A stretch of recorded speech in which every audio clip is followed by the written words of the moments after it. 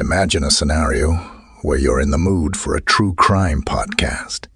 You take out your headphones and press play on the first recommendation. You're excited to delve into an eerie and chilling case. Is someone missing? Is there a conspiracy about to be uncovered? As you listen to the beginning, you're met with a startling surprise. The podcast sucks. And now imagine that you're listening to a different podcast, one that exceeds your expectations. The storytelling is well done. The details are thoroughly researched. The music is chilling and unsettling. And then there's the best part. You get to listen to my deep and creepy voice. When you listen to Still Unsolved, you get to join us as we bring the true crime genre back to its roots. Every week, we highlight different cases of missing persons, wanted felons, unsolved murders, and the truly bizarre occurrences of life. Subscribe to Still Unsolved wherever you like to listen to your podcasts and join us. With your help, some of these cases may no longer be an unsolved mystery. You're listening to True Crime Feed.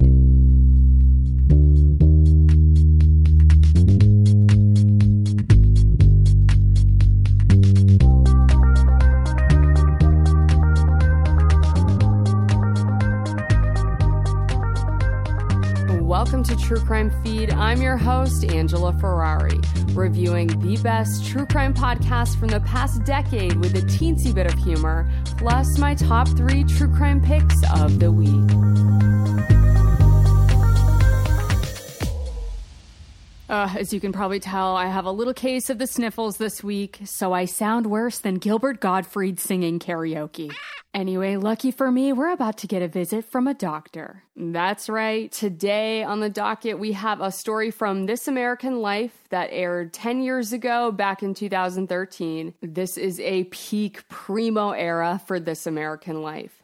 It's the year of that hilarious 129 Cars episode that follows around employees at a dealership and the creative strategies these guys use to close deals.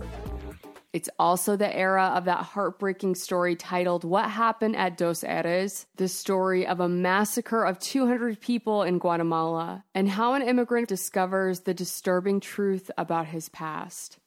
That story is an absolute must-listen. Plus, it's also the year of the episode Use Only as Directed, a scathing expose about children's Tylenol that I'm still haunted by. I'm tempted to make this a 5-hour episode and just talk about all of these. I gotta give This American Life credit for opening me up to the world of podcasts, getting access to these incredible stories that I've never heard anywhere else. Like today's story, reported by a rising star in podcast land, Sarah Koenig, later known for a little show called Serial. Heard of it? I have a lot of opinions about Koenig's reporting on the Adnan Syed case, but I'll save those for another time, otherwise this episode would be over 8 hours long. Instead, we are going to learn about a small-town country doctor who, against all odds, finds a way to save a man's life. And to take your listening experience of today's episode to the next level, go to thetruecrimefeed.com and sign up for my newsletter where I curate visual aids to accompany the show. I'll also include links this week to the other aforementioned episodes of This American Life. And now, a country doctor who's going to save the day by the end of this episode. And no, I'm not talking about Dr. Quinn, Medicine Woman. But do indulge me just a quick sec. I am under the weather after all, and I just need a quick 20-second dose of some comfort nostalgia TV before things get too heavy around here. Preteen, frizzy-haired Angela was obsessed with Dr. Quinn, Medicine Woman.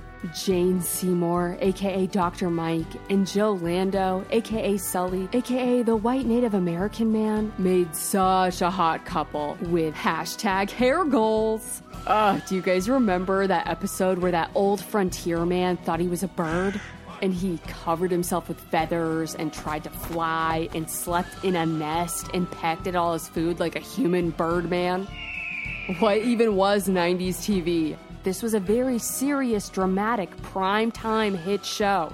And TV viewers knew every week, no matter the obstacle, Whether it be a dude who thinks he's a bird, a saloon robbery committed by a tween girl, or racism in general, the expert country doctor, Michaela Quinn, would eradicate the problem just before 9 p.m. every Saturday Eastern Standard Time. But today's real-life case of a country doctor will out-crazy any Dr. Quinn plot you've ever seen. So hold on tight to your saddle horns. We're going to Fletcher, North Carolina. A town of about 8,000 people, just 25 minutes outside of Asheville. The year is 2009, and we meet Dr. Benjamin Gilmer. He just finished med school, he's in a ton of debt, married with a kiddo and another one on the way. He applies for a position at the Cane Creek Family Health Center in Fletcher. The practice has a little bit of a weird vibe. The staff seems a bit reluctant to hire him, but eventually he lands the position. And soon, Dr. Benjamin Gilmer realizes why the staff was hesitant. Benjamin had the same last name as the previous doctor who worked at the health center, Dr. Vince Gilmer. And Vince was the one who originally started the practice, and he left abruptly. Now Benjamin had taken his place. There was confusion by the patients at first. A common interaction when booking appointments would be, "Wait, Dr. Gilmer is back? Is this some kind of sick joke?" And the staff would have to reassure them, "No, this is a different Dr. Gilmer, no relation." One female patient even started having a literal panic attack in the waiting room when the receptionist told her Dr. Gilmer would be right out. She started freaking out, thinking that she was about to encounter Dr. Vince Gilmer, when instead Dr. Benjamin walked out to greet her. I realize now I totally left something out. I forgot to mention that Dr. Vince Gilmer had abruptly left the Cane Creek Family Health Center after he was arrested for murder. And not just any run-of-the-mill random murder. Vince Gilmer was serving a life sentence for the killing of his own father. As you can imagine, this twist of events shocked the townspeople of Fletcher. Vince had been their beloved family doctor, and his horrific crime rocked this small community to its core. Many folks still couldn't believe it. They look back at all their interactions with Dr. Vince, and there was never any indication that this man was capable of murder. A lot of former patients of Dr. Vince Gilmer relayed their stories to the new Dr. Benjamin Gilmer. He heard glowing stories like Dr. Vince had patients without insurance and they'd be paying out of pocket, so he wouldn't charge them for tests, and he'd give away medications from sample packs. There was even a former patient named Ruth Tracy who said Vincent didn't charge her for medical visits for over 6 months while she was very sick and her husband was out of work.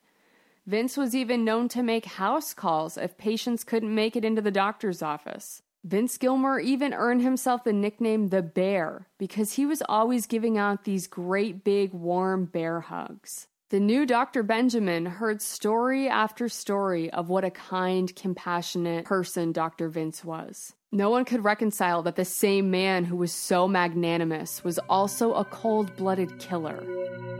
It would have made more sense if instead Dr. Vince started thinking he was a bird and covered himself with feathers and tried to fly and sleep in a nest and pecked at his food like a human bird man. That probably would have been a less shocking move for Vince than committing murder.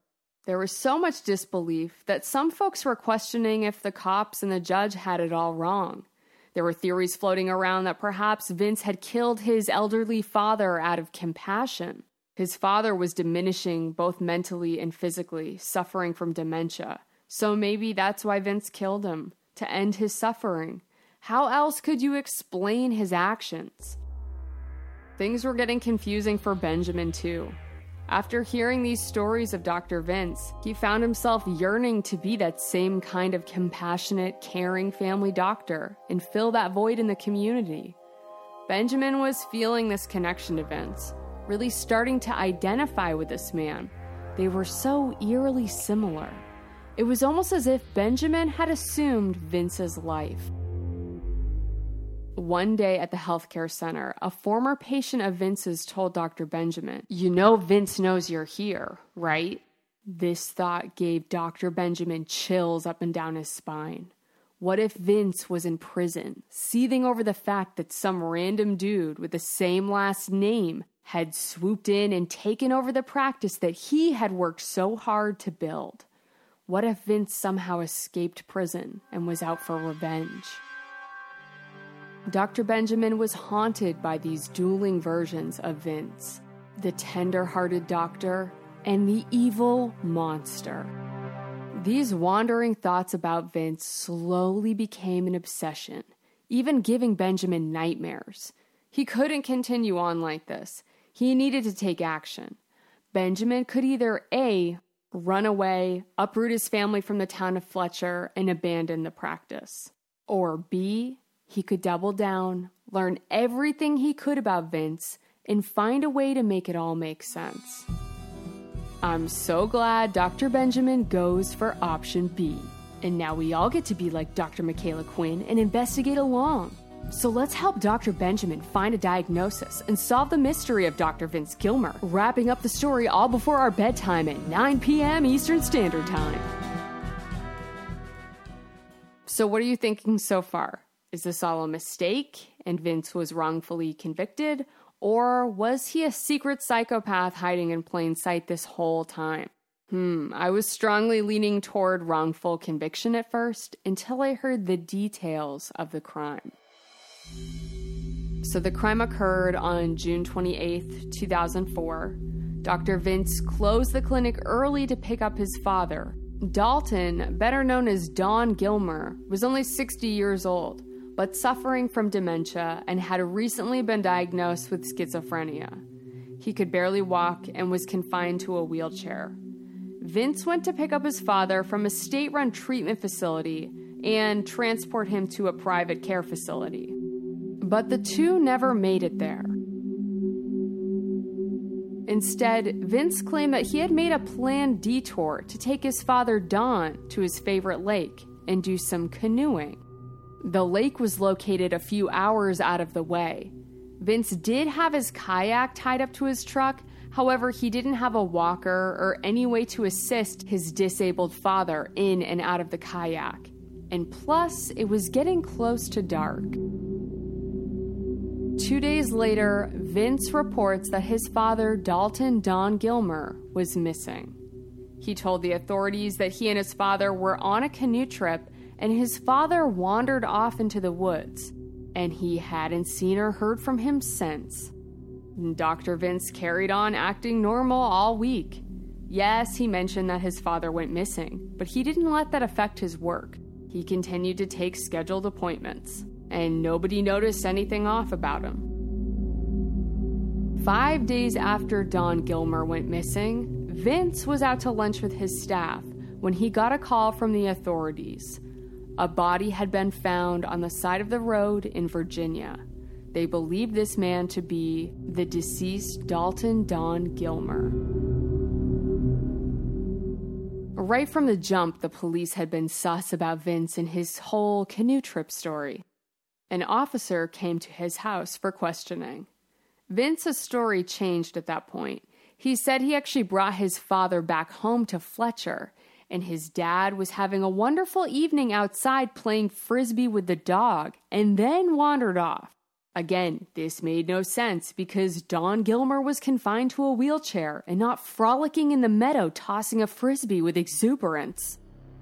When pressed further, Dr. Vince became irate with the cop, saying, "How dare you accuse me of wrongdoing? I'm a doctor of medicine and I'll have your job." And with that, the interview was over.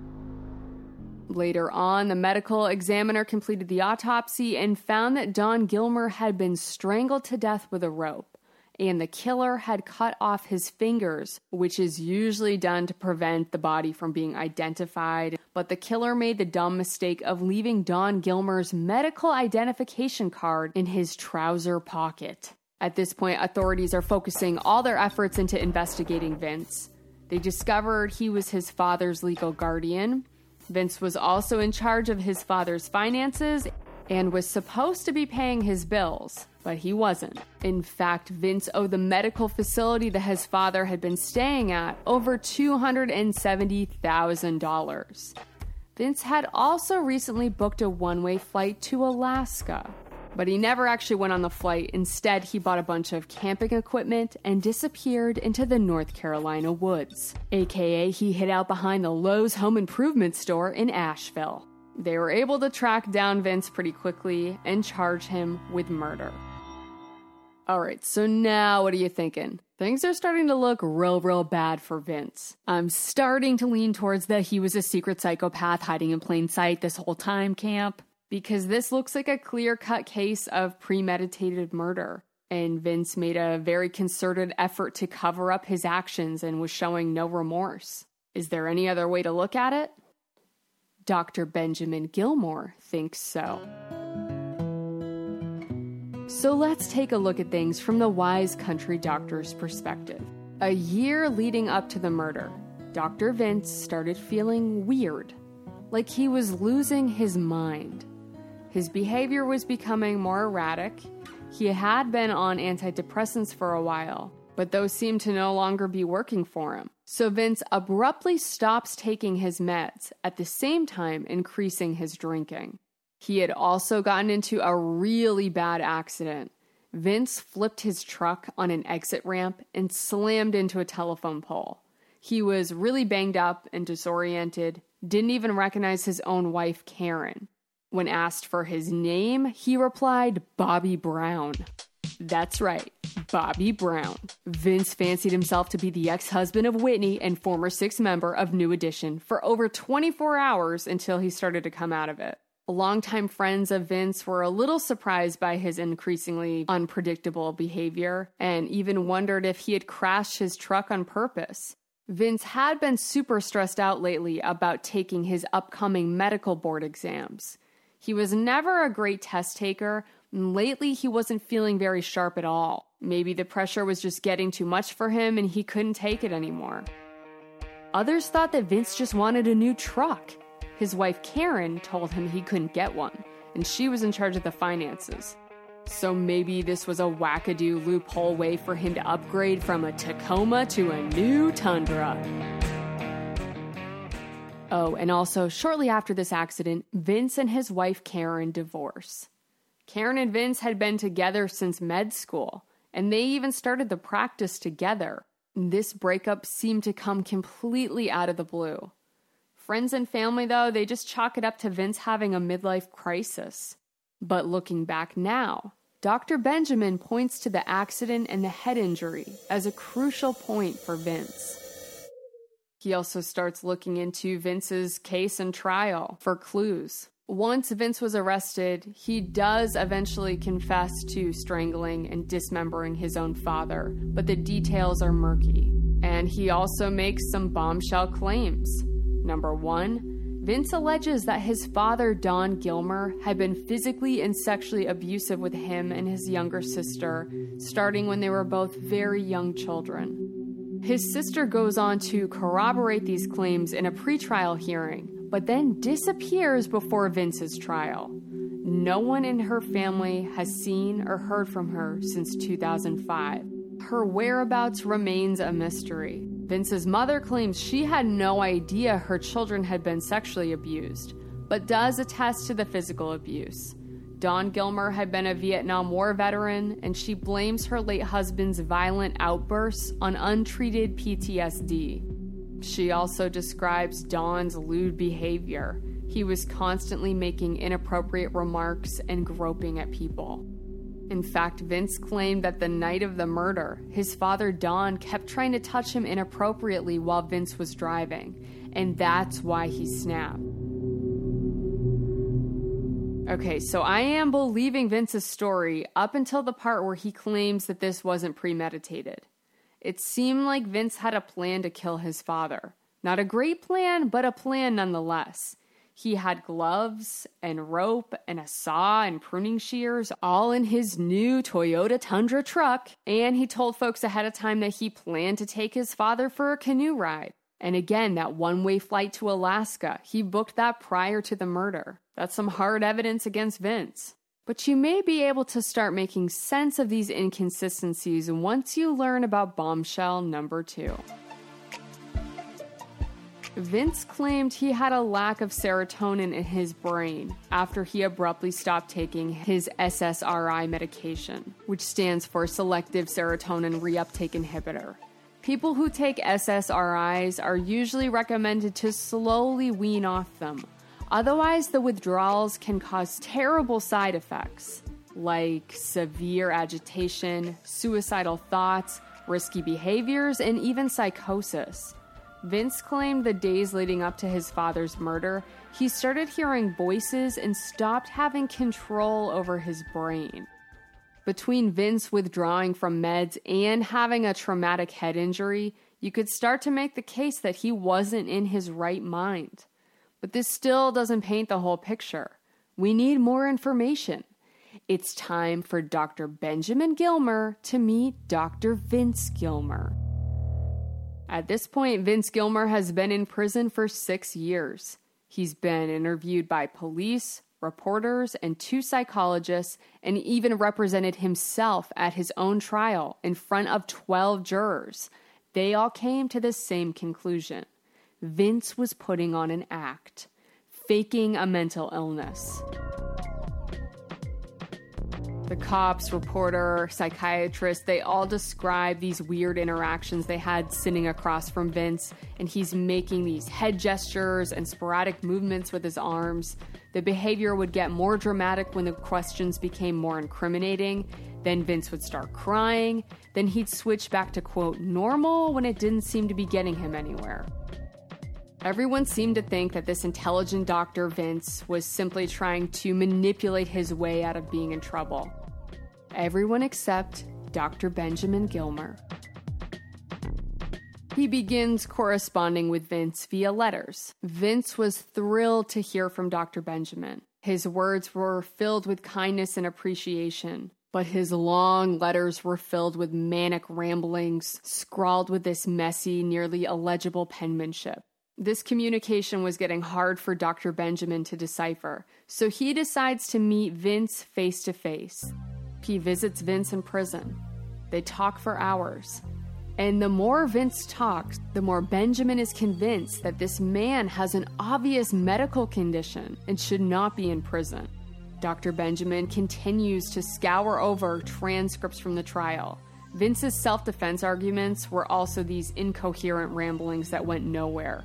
All he could do was talk about his SSRI medication and the lack of serotonin in his brain. He's been consistently crying out about this problem for over 6 years now, and things have only seemed to get worse, both mentally and physically. So if he was just faking, why would he continue on this tired charade that no one believed for over 6 years?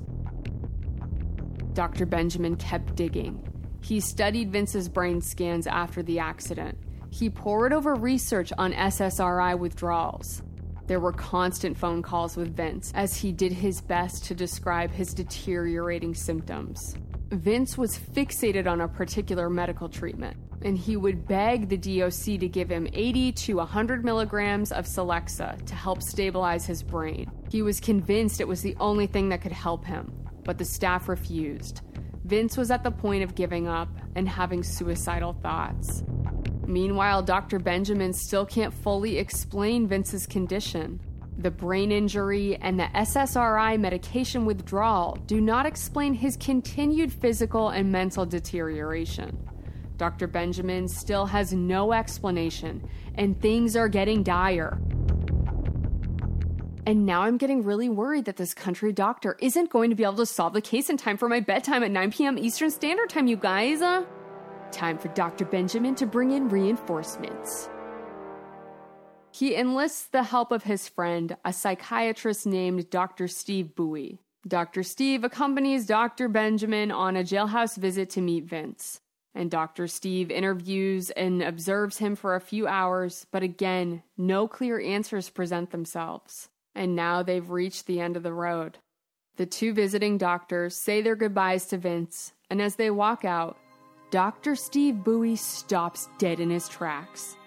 Wait, what if it's Huntington's? Dr. Benjamin is gobsmacked. Of course, Huntington's, that would make perfect sense. And as luck would have it, shortly after this visit, Vince was moved to a correctional treatment center, and they allow Vince to be tested for Huntington's disease. The test comes back positive, and it is such a bittersweet moment. Finally, they have their answers, but also, this comes with the realization that Vince has one of the cruelest medical conditions a person can have. Huntington's is an incurable, eventually fatal disease, like Alzheimer's, Parkinson's, and Lou Gehrig's disease all combined. A slow, painful deterioration of mental, physical, and emotional faculties. A person with Huntington's can live up to 20 years with a horrific disease, but they eventually succumb to death, and usually from a complication like choking. And most importantly, Huntington's disease also explains Vince's swift change in behavior. Why he crashed his car, stopped taking his meds, divorced his wife, murdered his own father. This affliction is known to cause violent mood swings, hallucinations, behavioral disturbances. It kills off brain cells and diminishes the brain's ability to produce neurotransmitters, aka he was severely lacking in serotonin. This whole time, Vince hadn't been faking his condition. The two Dr. Gilmers had been on the right path all along. Most likely, Vince's father, Don, had this same genetic condition of Huntington's disease as well. Vince had been going through this undiagnosed torment for years, but he is elated to finally get a diagnosis, to finally get answers to this chaos that had slowly been taking over his brain and body. So now what? After the diagnosis, Vince was put on medication and his condition improved immediately. And it so happened to be the exact medication Vince had been requesting all along. 80 milligrams of Celexa, an SSRI. Cognitively, Vince was nearly back to normal, and he was so grateful to Benjamin for believing in him and helping Vince find the truth to get some peace. To this day, Dr. Benjamin Gilmer continues to advocate for his friend, Dr. Vince Gilmer. Their remarkable story was reported on various media outlets, including This American Life. It created an outpouring of support, which eventually led to the governor of Virginia, where the murder took place, to grant Vince a conditional pardon in 2022. As of this recording, Vince is still waiting to be relocated to an approved facility where he can be treated for his Huntington's disease. Dr. Benjamin started a GoFundMe campaign, which raised over $100,000. Dr. Benjamin Gilmer continues to work at the Cane Creek Family Health Center and gives Vince updates about his work at the practice. The two Dr. Gilmers, an unlikely duo, will forever be connected by this transcendent bond to one another. Much like Byron Sully and Dr. Michaela Quinn, medicine woman. You guys, I remember exactly how I felt when I heard this story for the first time. I was experiencing the most intense whiplash. But luckily for me, my hair was down, and this sudden back and forth movement was like giving myself a voluminous blowout. #hair goals. It's definitely worth listening back to the original This American Life coverage of the story, hearing Vince and Benjamin speak to one another, plus folks from the town of Fletcher give their take on things. And if you're familiar with Sarah Koenig now, when you listen back to this episode, it feels a little like a Serial Season 1 prequel. I would love to hear your thoughts about this story, so let's dish. Email me directly at angela@thetruecrimefeed.com or join the True Crime Feed Facebook discussion group. Keep an open mind and be kind to fellow True Crime Feed friends. Stay tuned till after the break to hear my top 3 podcast power ranking of the week. Hey you. I'm so glad we found each other and get to share our special love for true crime podcasts. I don't ever want you to miss out on a wild story. That would be a crime in itself. So be sure to hit that follow or subscribe button on your podcast app and share your favorite episode with a friend so the next time you see each other, you can splurge about your latest true crime obsession. Thanks for spreading the word, and now back to the show.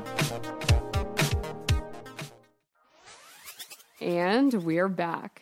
Before we start the ranking, a quick update. I'm going to be binging Gallery of Lies and The Estate this week, so I'll let you know my thoughts on those. I'm also holding off for now on Magnificent Jerk until all of the episodes drop, so I can do a rainy day baking binge listen. And now, without further ado, let's get down to business. Here are the 3 shows currently trending that I think are worth a listen. I present to you this week's podcast power ranking.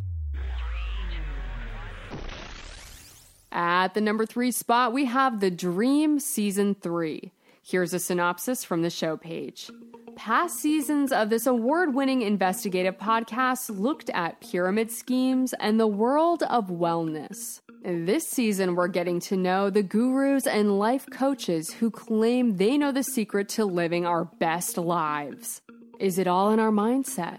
Or our privilege? Or are we all under a spell? Alright, I gotta admit, this season does feel a little loosey-goosey, but I'm totally on board for the ride. However, I do realize that Jane Marie recording herself in these super vulnerable life coach therapy sessions might not be everyone's cup of matcha, but you can skip past that first section in this latest episode 5, and then you're going to be privy to a wild Zoom meeting with a prominent multi-level marketing coach. I'm also super excited for the teasers in the upcoming episode all about hypnotic techniques these coaches and the occasional cult leader uses, such as neuro-linguistic programming. So yeah, even though the show might not be for everyone, I'm continuing to be mesmerized by The Dream Season 3.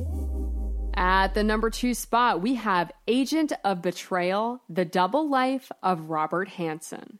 Here's a synopsis from the show page. Amid the nuclear threat of the Cold War, America's prized secrets were falling into the hands of its sworn enemy. The FBI's hunt for the leak led to an astonishing discovery.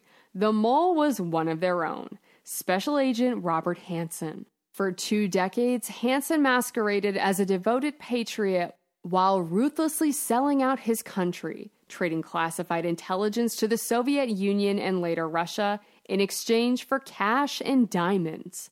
Through interviews with Hansen's family, friends, and colleagues, CBS News chief Washington correspondent Major Garrett delves into the double life of Robert Hansen and unravels the chilling truth about the most damaging spy in FBI history. Yeah, this one came out of nowhere. I don't think I've ever listened to a CBS original podcast before, but I shouldn't be shocked that it's so good because it comes from the same network that brought us Dr. Quinn, Medicine Woman. And it definitely has that big network media vibe, but the story is really interesting so far, and a really different kind of story that I'm used to consuming. So I am surprisingly intrigued by Agent of Betrayal, The Double Life of Robert Hansen. And at the number 1 spot, we have Murder in Apartment 12.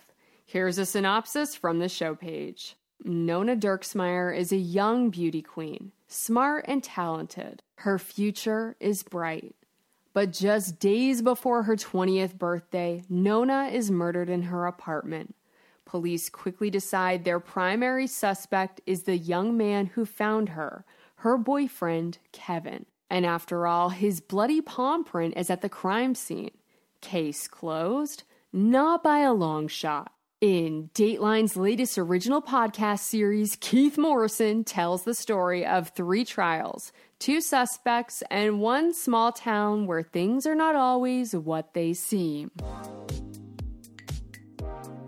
Dude, you guys, episode 3 was the drum roll into episode 4, which was the beat drop. Boyfriend Kevin goes on trial for the murder of Nona, and a lot of stuff comes to the surface. So much so that I had to keep picking my jaw up off the floor because I couldn't believe what folks involved with the story were saying on tape. A juror admits to a pretty interesting technique to sway an opinion. And then hearing from the prosecutors and known as stepdad, dude. Calm, cool, collected Keith Morrison is just asking simple questions. But instead of getting simple responses, there's a lot of, let's say, defensiveness. Who am I kidding? Things start turning into a full-on Looney Tunes cartoon. And I am living for this one. If you were on the fence about the show, it's time to get on board with Murder in Apartment 12. Keith Morrison, interrogate me. Now for my miss of the week. Oh, this is going to be a mouthful. We have Against the Rules Season 4, Judging Sam, the trial of Sam Bankman-Fried. Here's a summary.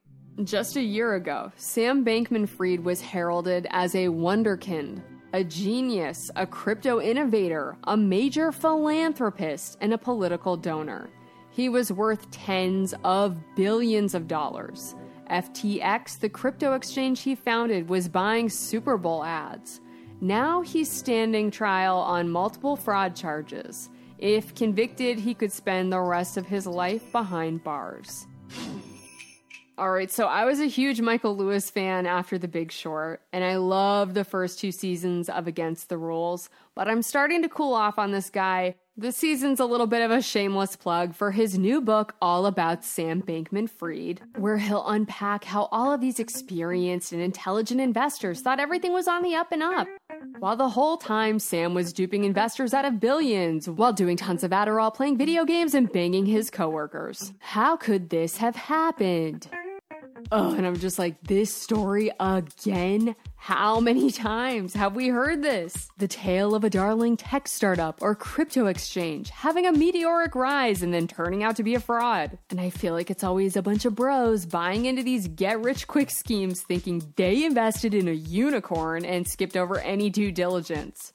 You and I would have recognized this guy immediately as just another Elizabeth Holmes from Theranos, or Billy McFarlane from Fire Festival, or Gerald Cotton from Quadriga. It's starting to get pretty easy to spot these fraudsters a mile away, so I don't really get how Michael Lewis is so surprised. That being said, I am going to hate listen to every single episode of this season as this bozo goes to trial. So for now, Against the Rules Season 4, Judging Sam, the trial of Sam Bankman-Fried, is going in my super secret playlist of shame. Shh, don't tell anyone.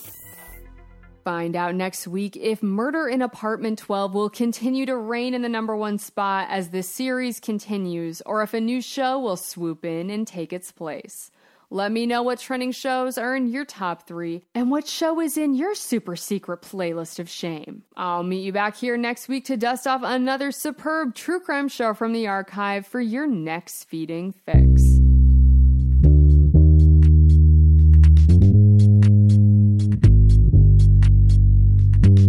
That's all for today's True Crime Feed. Don't forget to sign up for my weekly newsletter where I post links to my top 3 favorite shows of the week and bring you fabulous visual aids for every episode. Be sure to follow the show on Instagram, Twitter, and Facebook to join the conversation. If you enjoyed today's story, please take a moment and leave a review and tell your fellow partners in crime to listen to True Crime Feed. Thanks for riding along and allowing me to be your audio accomplice. Join me next week for another feeding.